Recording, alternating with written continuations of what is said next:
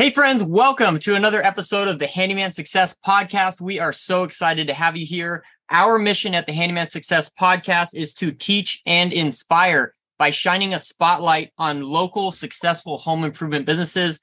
So today, we are joined with an awesome person. This is Mike Kleisch from Dane County Handyman.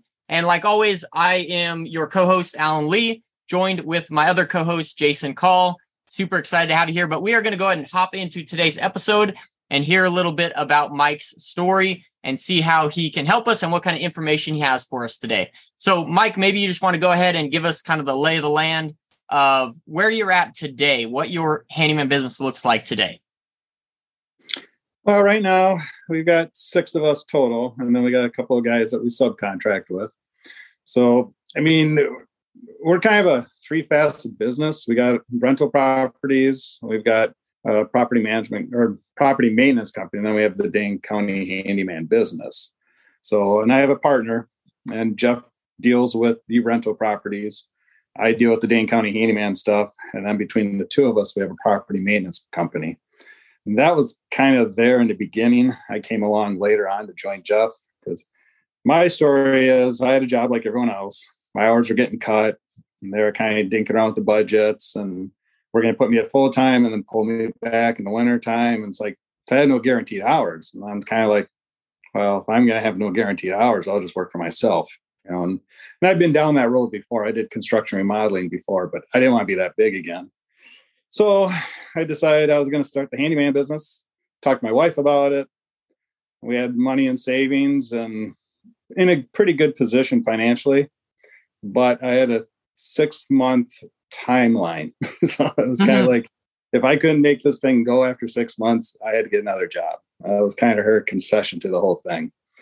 So I started looking for a van, and I ran across Jeff one day, and he's like, "What are you up to?" And I'm like, "I'm starting a handyman business." And he's like, "Wait, what?" So I thought you were working such and such. Like, "Yeah, but they're cutting my hours back and stuff like that." And he's like, "Well, you want to go in together?" And I'm like, "What do you have in mind?" He's like, "Well, we'll go 50-50 on the handyman business. And, you can take care of our properties and you can help run the maintenance company." And I'm like, "Okay." So I was like, "Sounds good to me." So he threw money in it. I bought the van, and Dane County Handyman started up. And I never had to dip into my savings. We're cash positive from day one. Now, part of that is because we had some established companies, like a couple of buildings that he was taking care of with his maintenance company. And that was a fiasco. I mean, I came in, I saw the guys he had working, and it was a disaster. And I had to move everyone out of that company. So I basically took that over, ran that by myself for about a year, and then I was just getting stretched too thin. So then we had to hire people, interview people, and build up a new team. And now all the people that were there are gone. So it's all new people now. And the way it works is I handle all the new clients that come in through Dane County Handyman. That's pretty much like everybody else in the group. We advertise, not a lot as much as we used to, but anybody new, like homeowners and stuff like that, those are all Dane County Handyman jobs. Newer buildings, we're kind of transitioning over to Dane County Handyman, and we're kind of thinking about closing up the maintenance property business. And then like current customers in the maintenance property, we just do routine maintenance for them. Any bigger projects get funneled through the Dane County Handyman. So the handyman will take on the bigger projects, the remodels, painting the building. We'll sub out to our painter. We have like I said, we have 1099 guys. So they'll do over like our turnover stuff on apartments where we have a lot of painting, because I hate painting. My guys hate painting. But the one guy does it. It's kind of what he does. It's what he likes. He enjoys it. And he hasn't let us down yet. And we just give him a timeline, tell him, "Hey, when can you get here to paint these units?" He tells us what week he can get there. He knows it has to be by the 15th. It has to be done and turned over. So we don't control his schedule. We don't tell him how to do his work. We just tell him, "Here's the building. When can you get there?" So, and then, we just 1099 him at the end of the year. So right now we're pretty much 80%, I think, of our work is referrals. We get very little new calls coming in, and we've got a bunch of sororities we take care of. And we have a bunch of landlords that we take care of their properties, and pretty much keeps us packed right there. Now we're at the point of looking for another guy. Mike, what would you say like the distribution between, the rental maintenance, the property maintenance, and the handyman is like across the board? And then also, as far as the maintenance goes, is that largely commercial? Yep. The maintenance would be like our landlords that have 2 units or larger buildings. And that one's a hard one to answer because usually we're going into like the sororities, and a lot of our landlords have properties downtown for student housing. So we get a lot of work in like December when the UW system goes on winter break. We do a pile of work for that month. We have everybody that's available working because we got turnovers going on. We've got repairs going on. We've got upgrades going on. And then the same thing when summer hits, July and August, we're slammed because now everyone's moving out for summer. And college life is really weird. Like people don't stay at the same building they want to go somewhere new every 6 months or a year. Like I don't think we've ever had one person stay in a building for their entire college career. It's like 6 months and then it's like they move out. It's rare. You put everything in the trunk of their car and go somewhere else. Yeah, it's something like that. And they never say it's because they didn't like the building they're in. It's just the lifestyle, I guess. Like you go somewhere new every year. So I'd say DCH, Dane County Handyman, probably is about 80% of our work. And then the property maintenance is probably about 15, and our own properties are about 5. It's a really sweet deal for Jeff because he doesn't pay our rates for Dane County Handyman. He just pays our wage rate. So he gets repairs done dirt cheap on his own properties, but it benefits us because, we're benefiting from the employment of those properties. So it's when we're slow, we get fill-in work off of it and stuff like that. So Gotcha. That's awesome. So what year did you actually start this business? I just kind of want to break down that startup story here. What year was that? 2015. 2015. Okay. And then can you tell me a little bit more about this like 6-month timeline that you and your wife came up with? Like, what did that look like? And how long into that 6 months did you meet Jeff or talk to Jeff about this? Well, I would say August was when I talked to her about going on her own. And, she was real hesitant about it because, she enjoyed the guaranteed paycheck, the health insurance, the benefits, all that comes with, a decent job. And September, we kind of got more serious about it. I was starting to look for a van. And then I was like, well, what's the issue? Why don't you want me to do this? And she's like, well, I don't know if it's going to work. Like, I don't want to 3 months later, 6 months later, we're out of savings, we're out of money and stuff like that. And I'm like, well, financially right now, we could last, this is going bare bones. No going out to eat, no going to movie theater, buying, ramen noodles and black beans to eat or something like that. So, but we figured we could last a year off our savings, and then, so we decide, okay, at 6 months, if I'm not producing enough cash to supplement or to support the family, I'd get a job. And then the idea was I'd have another 6 months to find a job.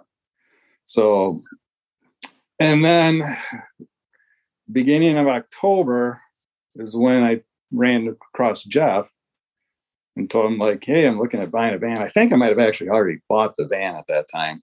It was a used one. I saw it and I just went and bought it. And then he was like, well, what do you mean? And I'm like, well, I'm going to go on my own and talk to my wife about it. She's on board with it. And he's like, well, why don't we team up? Well, like I said earlier, we'll go 50-50 on the business. And anything that I need done, I'll just have you go do it and stuff like that. And I'm like, okay, well, that sounds pretty good because I kind of get a guaranteed income. And then we decided to run an ad in like a Shopper Stopper or Advantage magazine. I don't know if that's a national thing, but it goes out to every house in Dane County. And I don't remember the cost of it, but we had an ad printed up. We threw it in the Shopper Stopper, sent that out, and it's kind of like talk about a little nerve wracking. You're spending like I want to say it was like $2,000 or something like that to run that ad. And you're kind of like, you don't know what you're going to get for results or anything like that. Mm-hmm. And at the same time, I was doing, hitting up like real estate agents, the hardware store, Home Depot. I was kind of talking to guys about, you pass my name out and stuff like that. And the ad did real well. I mean, after the ad hit, we probably got 40, 50 calls the first week. Wow. Yeah. So, and I don't know if it was just good timing, coming right out of summer, it's about to enter fall there in October. So it exceeded our expectations. And like I said, that influx of customers kept me busy. I couldn't even touch our own properties, and they didn't need to be because, Jeff had a guy already working for him that was kind of doing his stuff. So I was busy from day one with DCH when we actually launched. It's like I knew the first month I wouldn't have work because I knew I had to get my marketing out there. I knew I had to get my name out there. We ran the ad, and I would say November 1st is when I think the ad kind of hit. So like that first week in November, the calls just came flying in, and I was busy, and then those people started referring us to other people, and just kind of snowballed effect from there. And then I ended up talking to a couple of real estate agents that turned out great for us. I know a lot of people hate real estate agents, but these two are great for us. They would refer work to us, and it was always a house they're listing for sale. And it was like stuff they wanted fixed up to get the house on the market and ready for sale. So it wasn't anything contingent on home inspections. It wasn't, using it to negotiate the price of the house to sell it. It was like, these are higher end homes, and I purposely talked to agents that worked on the higher end, like, and I'd be in like our neighborhoods that have the more expensive homes. I'd notice who's listing the house for sale. Then I'd call that agent up and ask him, hey, do you need anything done on that house to get it ready for sale? And they're like, hey, it's kind of odd that you called. I do. So kind of like timing's everything. Yeah. So it was, a lot of it was just getting houses ready for market.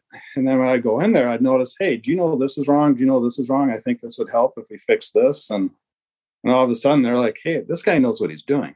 And then it was like a couple months later, the real estate agents would be telling the homeowner, call Mike, do whatever he says. It's like, okay. So it's like all my selling was done. I didn't have, it was just show up, do the work, send the invoice. Man, that's actually really good because I think, obviously you're a moderator of the Handyman Journey Mastermind Group. So as well as I do that one of the biggest questions that come up is pricing, right? And hugely focused around like real estate agents or property management. Like, how do you get in with those people? Because oftentimes they want stuff done really cheap and right away, so how do you go about doing that? But I think from what I heard you say is that you specifically target like real estate agents that are in more higher end neighborhoods. Is that correct? Correct. Yeah. I mean, we're talking, $750,000 million plus homes is the neighborhood that I was calling the agents. And I wasn't wasting the time with the houses around my neighborhood. It's like, what's that old saying? I can't afford to live in the neighborhood I work, and I can't afford to work in the neighborhood I live. So, you're always looking for one step above. I know I'm going to waste my time trying to market to a trailer park. You can see they need tons of work, but they're not in a position. I shouldn't say that. They're probably not going to want to pay the rates to have the stuff fixed. Right. You do it for $20, they'd be happy to pay it. You tell them $100, and like, nah, I'm okay with the way it looks. And with high end homes, I know, reading in the group, I've never had the experience of the cheap rich people. Like the rich people like that I dealt with, they know I'm going to spend $1,000 on this house, but it's going to sell it faster, and it's going to sell for more than what I'm spending $1,000 on. It's ROI. Yeah. It's like they know they got a crappy doorknob on the front door. As soon as someone grabs it, it's a little shaky. You're killing the sale on the house. It's like, it's the first thing people touch is the doorknob, and it's a loose. It's like you're already kind of, first impressions. People are like, wow, this is wrong. What else is wrong in the house? So I never had that experience with cheap rich people, and it's just kind of weird when I hear people say, oh, they don't want to spend any money. That's why they're rich. They don't spend money. And it's like, yeah, the rich people I've dealt with spend money because they know they're getting a return on it. So I mean, I've just been fortunate. That's a great point, though, about like Alan recapped, looking up homes, that are, $750,000 plus depending on market, like, the upper tier, like nicer homes, and seeing who's listing those properties. Like as far as, connecting with realtors, property managers, because a common, thing that Alan mentioned that you see on the groups is like, oh, don't waste your time with realtors, property managers. They're super cheap and they want things done yesterday. But they're just like a homeowner where, probably most homeowners are not going to pay a premium rate for a premium service home repair, but there is a percentage that it's in the minority of realtors, property managers. So anyway, I've never heard that strategy before. And I think it's really brilliant to be able to pull up, find one of these people that are listing a lot of nice homes and then just reaching out to them, even putting all their listings in an email. I mean, like, I saw that you list all these homes. Do you need help? With like repair and improvements. So just a really high touch, involved way to connect with upper like realtors selling nice homes, which ideally would probably have your ideal clients in there. So anyway, just kind of wanted to more extrapolate that for our listeners. Is I think that's a really great cold outreach strategy for anyone that's kind of struggling to find good realtor connections or, just looking for another marketing channel. That's a really great tactic. Right. Yeah. I mean, I know some guys, they kind of come back and say, well, yeah, you had to foot up because you already had work lined up when you started your business. And it's not really true because I made the decision to start the business before I knew Jeff was going to partner with me. Like I was already going in, I was already going to spend this money to advertise. I was already going to make all these contacts. In reality, all that stuff happened. I got those, influx of calls right away. I mean, it's like, I didn't have to rely on Jeff at all for any work. So it's kind of like I still started the business on my own. I think what helped me was I knew I had a fallback. Like if I didn't get this job, I could do stuff for Jeff. Yeah. And I think when you sound desperate for work, it hurts your chances of getting the job. Versus I kind of came in and I'm kind of like, well, this is what it's going to cost. Call me if you want to do it. And it's kind of like a nonchalant, like, I don't care if I get it or not. I was like, I'm not like, oh, please give me this job. I'll do a great job for you and blah, blah, blah. And, it's just like come in. I just tell them, well, this is what I think you need to do. This is what's going to cost to do it. If you have any questions, let me know. And they're like, okay, sounds great. And then, sometimes before I get back to the office or the next day, I'm getting a phone call saying, when can you schedule us? And they're like, okay, like next week, stuff like that. So, and a lot of what we do is service work. I didn't want to get big again. And as I say this, I got like 5 big projects coming up, but it's kind of like, I wanted to do small stuff, repetitive stuff. And that's why I like the maintenance business is because it's repetitive work. And that's where I wanted to position the company. It's like doing basement remodels are great, but once you're done with the basement, what do? You got to find another basement to remodel versus with the property maintenance and the ongoing maintenance with the landlords. It's like toilets are always breaking. Shower heads are always getting, like, our buildings have a lot of old galvanized pipes. So the water pressure constantly drops and you got to go out and clean the shower heads. So there's a lot of repetition, a lot of the same stuff every day, but it's huge cash flow for us because we're not worried about finding the next client. We're not worried about finding new clients. It's like, we're just doing repetitive work. And then those landlords slowly refer us to other landlords.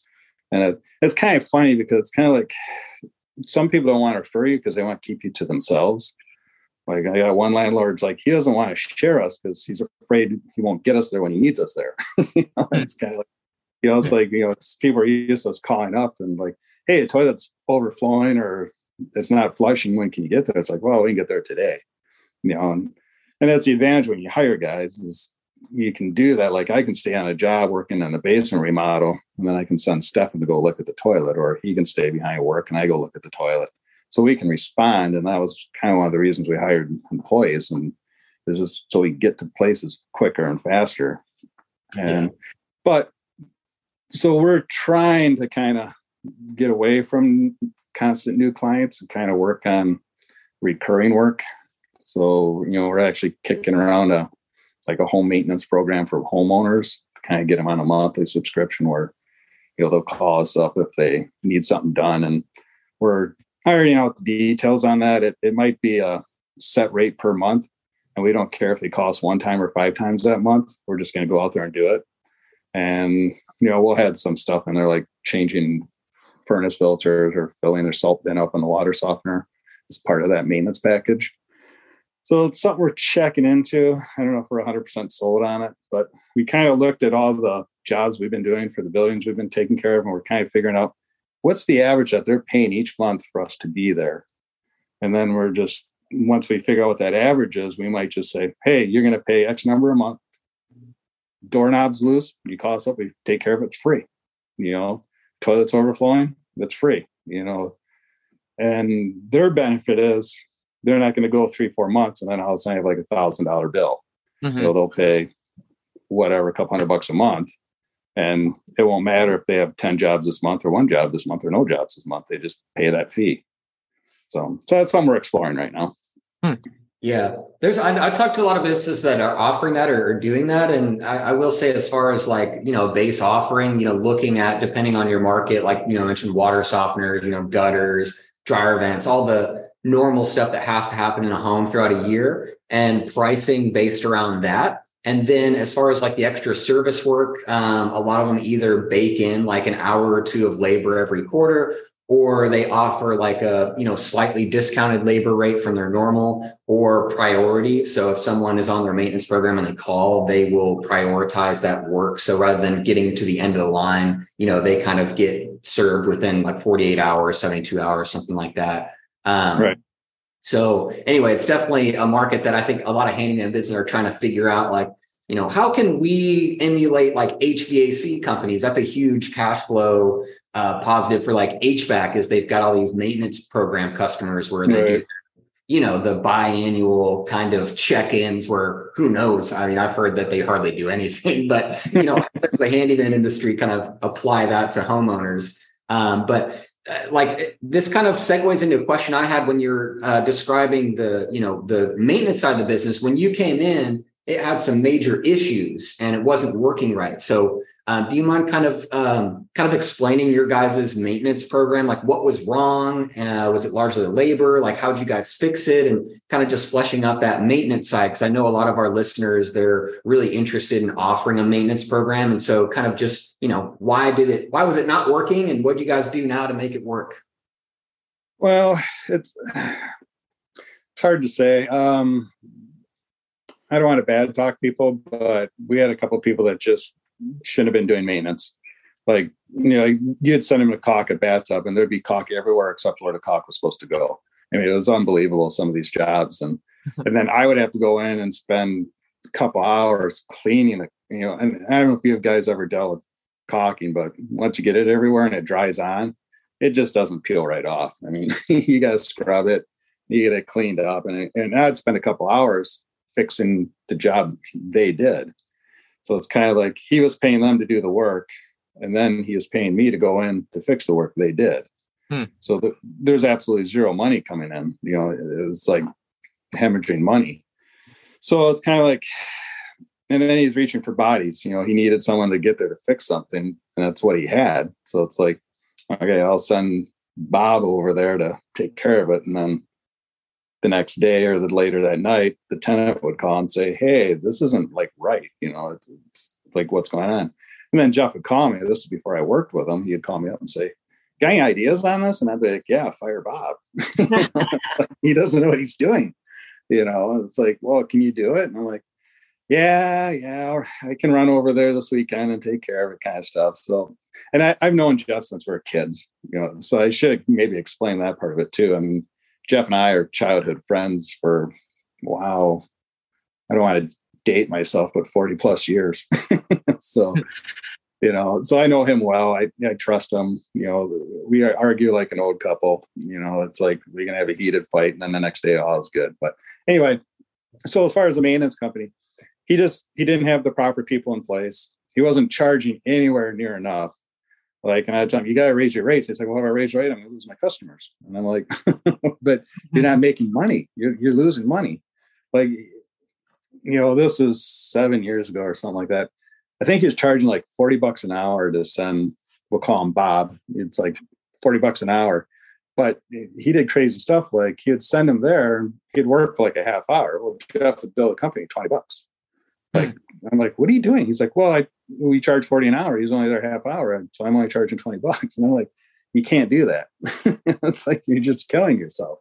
And he's like, well, it doesn't matter to me because, I got to pay him either way. And this is like offsetting his income. And I'm like, yeah, but you're literally paying those people to send Bob there to work. Like you're paying more than you're making. I mean, it didn't make so I had to establish minimums, and we still fight that to this day.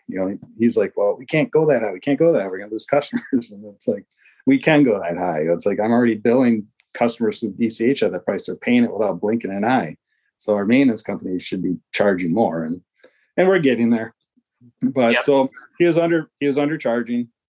He didn't have the right guys in place and he didn't have any systems. I mean, a call would come in, he would take the call. He would try to figure out how he's going to get it taken care of. He would call whoever had available. And sometimes that would involve calling our painter, our 1099 guy. You'd call him up and say, hey, can you go over and fix the toilet? And he's like, I'm not a plumber, I'm a painter. It's like, well, can you go look at it? So we had, again, we'd have guys that didn't know what they were doing to go look at stuff. Mm-hmm. I mean, but he's a likable guy. We still have all the same clients. And, and part of it is probably because we were super cheap. So they didn't mind if something got done a little bit wrong because they're only paying $20. So, there's disadvantages, advantages, I guess. But so once I took over, I just said, I can't work with Bob. It's just, I'm sorry to say it, but he just does not have the skills. I don't think he has a desire to want to learn. And he does not want to listen to me because he had a chip on his shoulder that, well, I was here before him. Like, so why am I listening to him? And it's kind of like, well, because I know what I'm doing. Right. It's like, this is how we're supposed to do it. This is the way we're going to do it. And, and then his attitude just went south in a hurry. But so I'd say the key contributors was just lack of management. It's like we can blame everything around us, but ultimately it comes down to the person running it. Mm-hmm. Jeff was undercharging and had the wrong guys in the wrong spots. And, so I came along and, we had to change everything. And then we hired better people and charged more and things are running smooth. Yeah, that's good. That's good. And I think you highlighted on something that is very important is one of the issues with people in pricing is just really a mentality issue, right? A lot of people think I can't charge more because people won't, I won't be busy anymore or people won't hire me. But it's funny when you actually start charging more, people start respecting you more and you start actually attracting better clients. So it's kind of one of those things you just got to shift your mindset to know that raising your prices and charging what you need to charge to actually make money is not only good for you, but it'll be good for your clients as well. Yep. Yeah. He had a hard time with that one. Like he had a hard time raising those rates. So, because he's like, well, what are you going to charge for DCH? And I was like, I don't know, probably like 7 years ago. It's like $80. He's like, $80? Are you kidding me? Like, it's what I need to charge to make it worthwhile. Otherwise, there's no point in doing it. Yep. So, definitely. I think that is so important. Like I tell people all the time, you have to know what it costs you to be in business, because if you don't know what it costs you to be in business, you might be losing money each day and you need to actually be making money at the end of the day. And the only way to know that is to find out what exactly it costs you to be in business, or else you might as well just pay people to go do work at their house, Right. Yeah. And the other thing I told him was like, we got to charge more too, because when we do stuff wrong, we're fixing it for free. Right. So if you're charging too little to begin with, you can only last so long before you sink. It's like you're just not making enough money to compensate for anything that goes bad or delays or broken materials. It's I never put the customer in the spot. Like if I don't really care who buys the ceiling fan. If the ceiling fan is bought by the homeowner and we open it up and find out it's broken, I don't tag the homeowner and say, well, it's $150. Let me know when you get a new one. I'll come back and charge you another $150 to put it in. It's like, yeah, it's broken. What do you want to do? You want to take it back, or you want us to go get a new one? And if we go get a new one, we'll charge you. drive it back to the store and get one. Most of the time, that's what they do. Mm-hmm. They'll be like, just take it back. I don't want to deal with them. It's like, go get a new one, bring it back, put it in. And then sometimes they'll be like, well, I'll get a new one. And it's like, okay, just call us back when you have it and we'll come back out and redo it. Or we'll install it, not redo it because it's broken, but you'll install it. And I know a lot of guys like, well, you'll go broke. And it's like, no, we're not going to go broke because we're charging enough to offset those times. Mm-hmm. It's like, yeah, we lost out on our minimum fee that day, but when they hire us the next time, we're going to make that minimum fee, which actually kind of offset the first time we were there. We'll break even on it, but we have a happy client that's going to hire us again. And they know they're not going to nickel and dime them to death. Mm-hmm.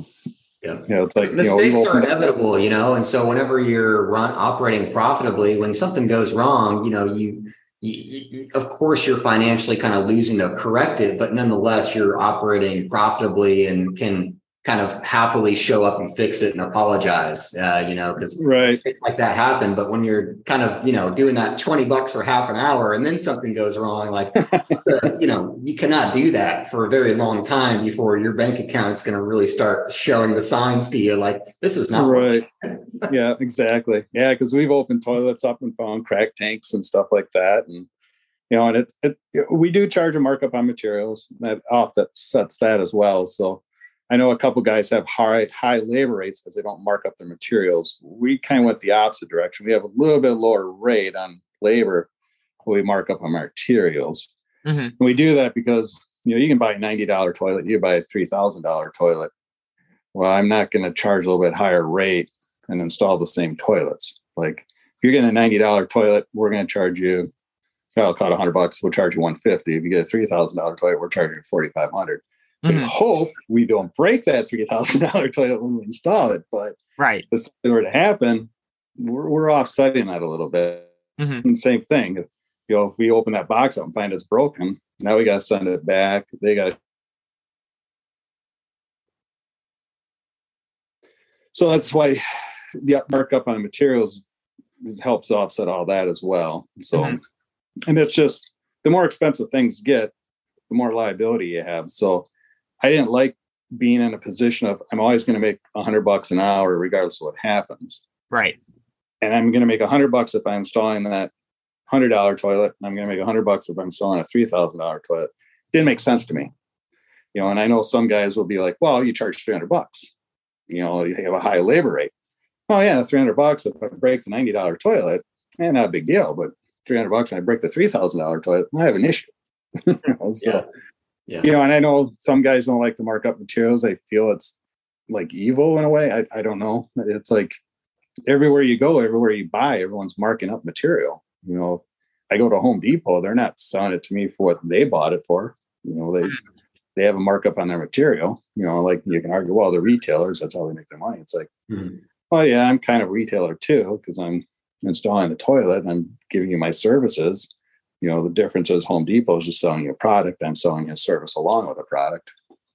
So, and we do buy cheaper. Like, we'll buy through a plumbing house. So we won't pay like the same price that you'd pay at Home Depot. So we'll buy our toilets cheaper. We put a markup on it. Sometimes it's a little bit more than what Home Depot charges the client. Sometimes it's break even. Kind of depends on the supply house and how often you buy. That's good. That's good. So if you could go back to like maybe that first year in business, like what would you say something that worked well in your business for that first year? And what's something that didn't work well that you would have done differently if you could go back to that point? I would say have more belief in the marketing. I think I had pricing right from the beginning because I had the thought of, it's going to be just as hard to sell for $40 an hour than it is at $80 an hour. I'm going to have to do the same effort, marketing, it's just, and to me, I just saw it's just as hard. So I didn't have a problem with the pricing, but I think I didn't trust the marketing as much in the beginning. Like I was nervous when I was running the ads that what if this doesn't work? What if this isn't going to happen? What if I don't get a call off of it? And it's kind of like have more faith in it. And and done more of it. Ironically, I think I should have done more marketing in the beginning as well. I think I lucked out when I ran that shopper stopper ad, and it just, the domino effect on the phone calls. That's kind of like, great, I'm done. I don't have to do any more marketing. And it's kind of like, had I not gotten good referrals, I might have been hurting 3 months later because I wasn't doing follow-up marketing. It was kind of like, well, I did the ad, I got good response, and I didn't do any other marketing. So I would have probably done more in the beginning. And the other thing I did is I do a lot of different things in my marketing.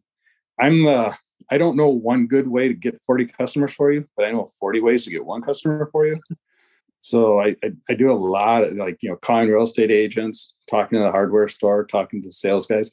Like when I go to Home Depot and I see a salesperson kind of struggling to get something, I offer to help them. Like, hey, you need help with that? I'll help you lower it down or whatever. So it's kind of like try to build rapport with people. And then it's like, and that kind of pays me back because I think, they'll remember, hey, a guy from Dane County Handyman helped me pull the box off the shelf or something like that. And then, they refer me because, I get a couple calls here and there, like, I got your name from Home Depot. And it's like, okay, I'm not signed up for their pro referral program or anything. I just, so it's one of their, I don't know what they call their store employees. One of their employees must have told them about me and got my name from them and stuff like that. So, and like, kind of like the 6 foot rule. I don't do it as much as I did back then. It's like, the 6 foot rule, you talk to everybody within 6 feet about what you do.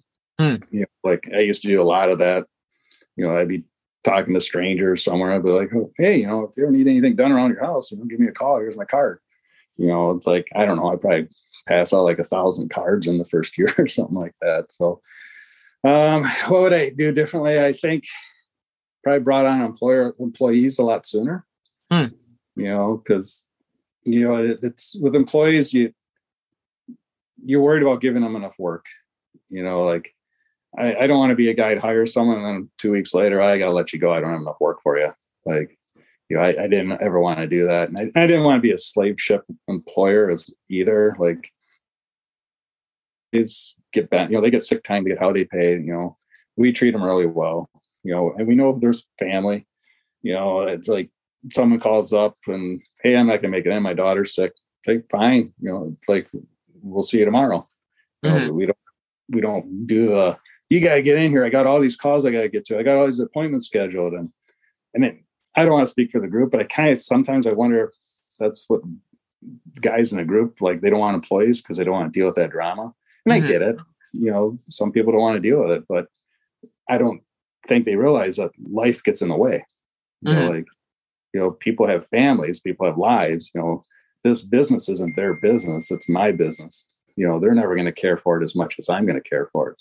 But I also know that my business can't strive and grow without employees. So it's kind of like I have to take care of employees to make sure that, I can grow. And I've noticed with doing that with employees, no one ever complains like, hey, I need you for a couple extra hours on Friday. They're like, okay.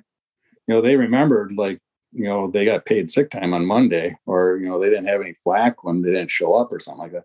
Same thing, like when a guy shows up late, I always tell guys, if you're going to be late, just call. Just call me up and say, hey, I'm running 20 minutes late. Fine, I can deal with that. What I don't like is like when you're supposed to be at a client's house at 9 and they're calling me at 9:30 saying, hey, where's Bob? It's like, I don't like that position. Like I can call a client and say, Bob's running 20 minutes, half hour late. They're always okay with it because it's communication. It's like, it's when you don't communicate with them that they get mad.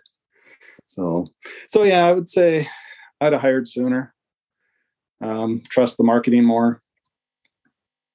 Probably the big changes I would have done in the beginning. Awesome.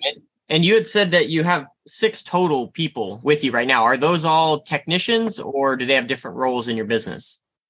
Well, Jeff runs the rental side of it. So I don't know if you'd call him a technician. He does do service calls. There's myself that's in the field. There's Stefan in the field. There's our bookkeeper. There's Dwayne, another tech. And then Santhia is kind of like does rental agreements and kind of like our human resource person as well. So we got like 3 guys in the field. Jeff will go in the field. So that puts us 4 of us out there. Like Dane County Handyman is really just Stefan and I. Yeah. We pretty much handle all the new calls and all that. And then between Jeff, Dwayne, Steph, and myself, we do the property maintenance company. And then Jeff and Santy kind of handle the rentals. And then Renee is like the bookkeeper for all of it. So, okay. So I guess 7? No, Jeff's, yeah, that'd be 6. So now we 2 college kids coming in. That's good. That's good. So when new clients call you, you're the one who answers the phone and goes out and gives them an estimate, or is that someone else? For the most part, 90% of our calls probably dump to voicemail. Okay. I know a lot of guys are going to hate this one. They're like, answer your phone.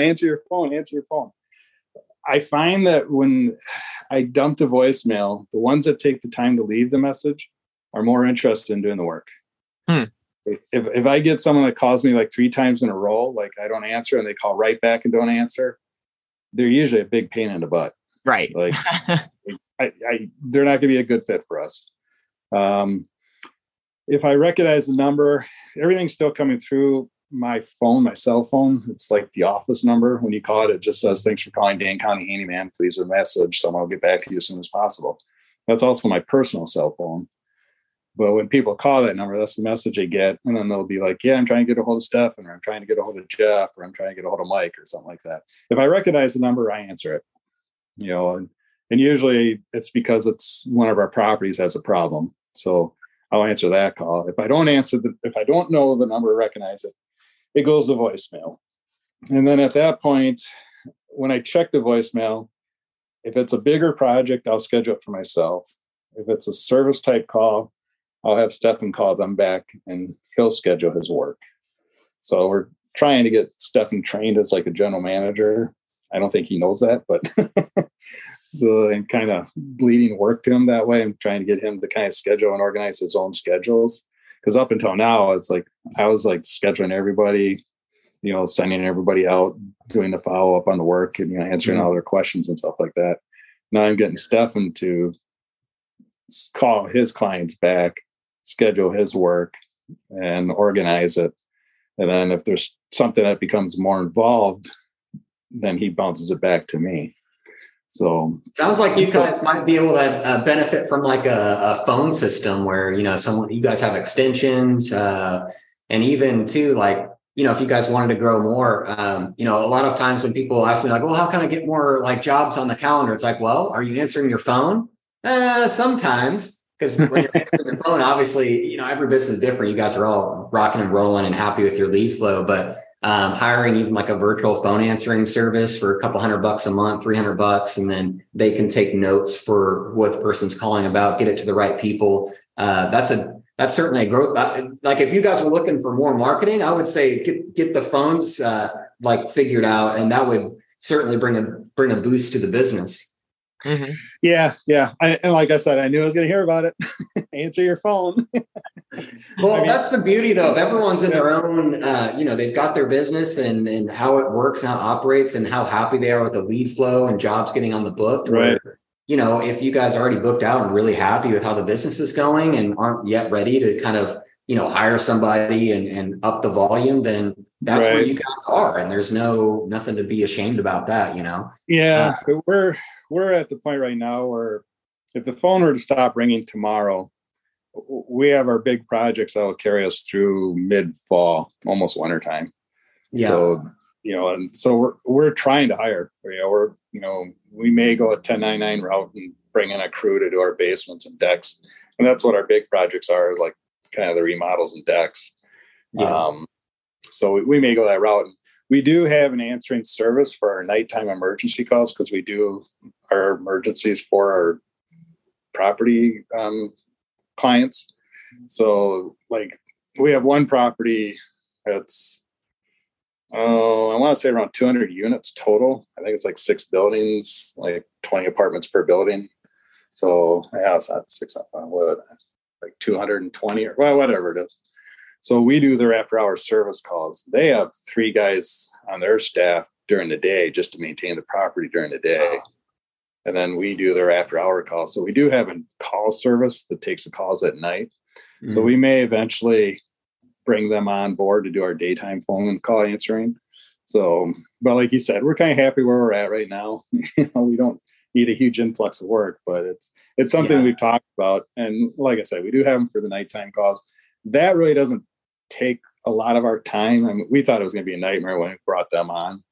And at first, Jeff was handling all those night calls. Like, I think he just enjoyed it, like talking to people in the middle of the night. I don't know. Jeff, why don't you let me take the phone? Like, no, I got it. I'm okay with it. And it's like, okay. It's like, so he'd be answering. I would. Yeah. Yeah, I would too. He'd answer the calls at 1 a.m. for like the smoke detector chirping every 30 seconds. And he'd just tell them just unplug it from the ceiling, and put it away, and maintenance will take care of it in the morning. So in the phone service, they're pretty decent. They kind of know the work a little bit. So they know when someone calls up and they have a toilet that's not flushing and there's another toilet in the unit, they know not to call us. They can use the other toilet. It's not the only one they have. So they're kind of nice that way. So they kind of ask a couple of questions before they'll call us up to connect us to them for a true emergency, like, 30 below outside and they don't have heat in their unit. Yeah, we're going to get out there for it. But smoke detector chirping on the ceiling, that can wait till tomorrow morning. Yeah, you might not sleep, but, it's not an emergency per se. So they're pretty good about it. And part of that, I think why Jeff's doing it is because I think he's hoping to take over the property management, because the guy that owns the management company that's taking care of that property is in his 70s.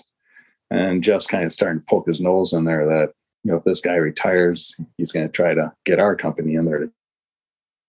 Yeah.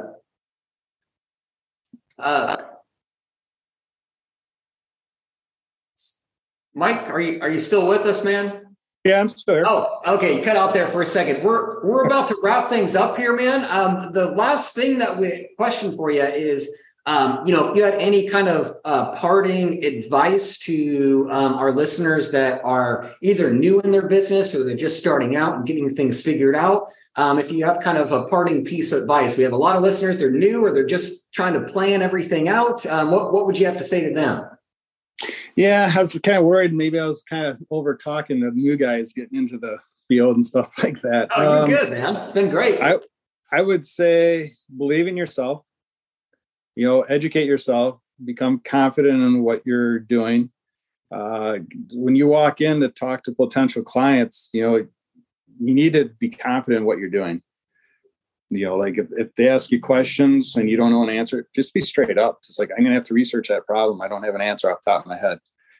But you can't go in to a job. Like if you're being called to replace a ceiling fan and then you go in there and it's like, you're kind of like never replaced a ceiling fan before. It's going to come across that way when you talk to them. Like, well, I don't know if I'm going to be able, I'm going to have to get a ladder. It's like, you just got to become confident to say, yeah, I can replace that fan. No big deal. It's not going to be a problem. And even if you haven't done it before, just being confident in your abilities to do it. It's like, you replace a light fixture and it's just 3 wires, a ground wire, white wire, black wire. If you've never done it before, but you're confident in it, just believe in yourself, and so, educating yourself is huge. Looking for problems. Like upsell, like when someone calls you up and you go in, they want you to like fix a loose cabinet on the door. And, it's walking through a bedroom or a door on the way to the kitchen or whatever, it's the doorknobs loose. Like, hey, you want me to tighten those doorknobs up? You got any other doorknobs in the house that need tightened up? You kind of want to upsell. I don't know. The biggest tip I'm going to tell everyone is know your numbers. You got to know how to price. You can't be coming off a job where you're making $20 an hour and think you're going to charge $40 an hour and you got the world by the butt. It's not going to happen, because I guarantee you the company paying you $20 an hour is not making $40. They're not making 60. They're probably making $80, $100 an hour or more if they're paying you $20. They got benefits, and I think that's what a lot of people fail to see when they price. It's not the expenses. It's like they don't realize they got to pay the employer share of taxes. They've got to pay for insurance. They've got to pay for their days off. Like I swear some of the guys in the group that talk about making $300,000-$400,000 a year, I don't know if I buy it. Maybe they do, maybe they don't. I don't know. I just, as a solo guy, you got to be working 80 hours a week. Like, I don't want to work 80 hours a week. Right. All our guys are billed. We figure about 75% billable hours. So 30 hours a week is what we figure we're going to bill for our guys. And I'm like, why would I work harder in my own place? So I do 30 hours a week in the field. The other 10 hours is estimates and bills, and then probably another 10 hours grabbing crap for the guys to have the next day. So, you got to get your pricing down, and you got to figure it out on realistically, how many hours am I going to be able to work this week? I mean, maybe in my 20s, I could do 70, 80, 90 hour work weeks. Yeah, sure. Back then, but not now. Plus, I'm wiser. I have no desire to do it now. So I would, it's like, pricing's important, like I said, you can't think you're making 20, now you're going to make 40 and you got it made. You got to sit down and what's it going to cost to put your truck on the road? It's like, what's it going to cost to get insurance, tool replacement, like everyone has their own personal drill, probably had it for 10 years. Well, you're not using that thing every single day. You got to plan for stuff breaking down. Your truck's going to get more mileage. Like everyone, I remember arguing with a guy, well, I got to pay for my truck anyway. If I had a job, I'm still buying a truck. I'm going to buy a truck anyway. It's like, yeah, I get that.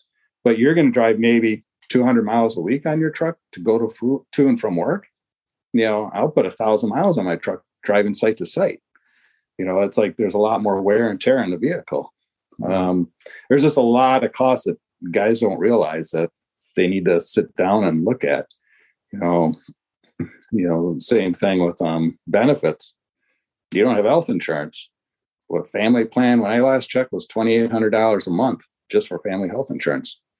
Now that's $30,000 a year. You're not going to make that on $20 an hour. That's $15 an hour right there just to pay for a family health care plan. And it's like stuff like retirement. Some jobs have retirement. They're not figuring that into their hourly rate. And that's just to live. That's just your cost to provide for my family, to have health insurance, to have a retirement plan. That doesn't include the expenses of the business, profit for the business. Pricing's huge. Man, that's killer, Mike. Those are some words of wisdom right there. I love it. Love it. Absolutely love it. Well, thank you so much, Mike, for being on this episode of the Handyman Success Podcast. This was absolutely fantastic. Thank you, Jason, my co-host. And I guess I'll say thank you to myself too, but this has been fantastic. Thank you for all the listeners out there who have been listening. We appreciate you guys. We are here for you. So if you guys gleaned any information off of this, please reach out to us. You can reach out to Jason at handymanmarketingpros.com. You can reach out to me at handymanjourney.com. Also, join our Facebook group, which is the Handyman Success Mastermind Group. We're going to make sure that we get Mike in that mastermind group. Basically, we have all of the guests that have ever been on our podcast in that group. So if you have any questions for them, that would be the place to ask it. We would highly recommend that. And also, if you are listening to this podcast on any podcast listening place, go ahead and share this podcast for someone else that might need it, might need to hear some of Mike's wisdom. That would be fantastic. And if you're watching us on YouTube, like this video and subscribe to this channel. It would mean a lot to us. So thank you guys so much. And we will catch you on the next episode of the Handyman Success Podcast. Bye, guys. Thanks a lot.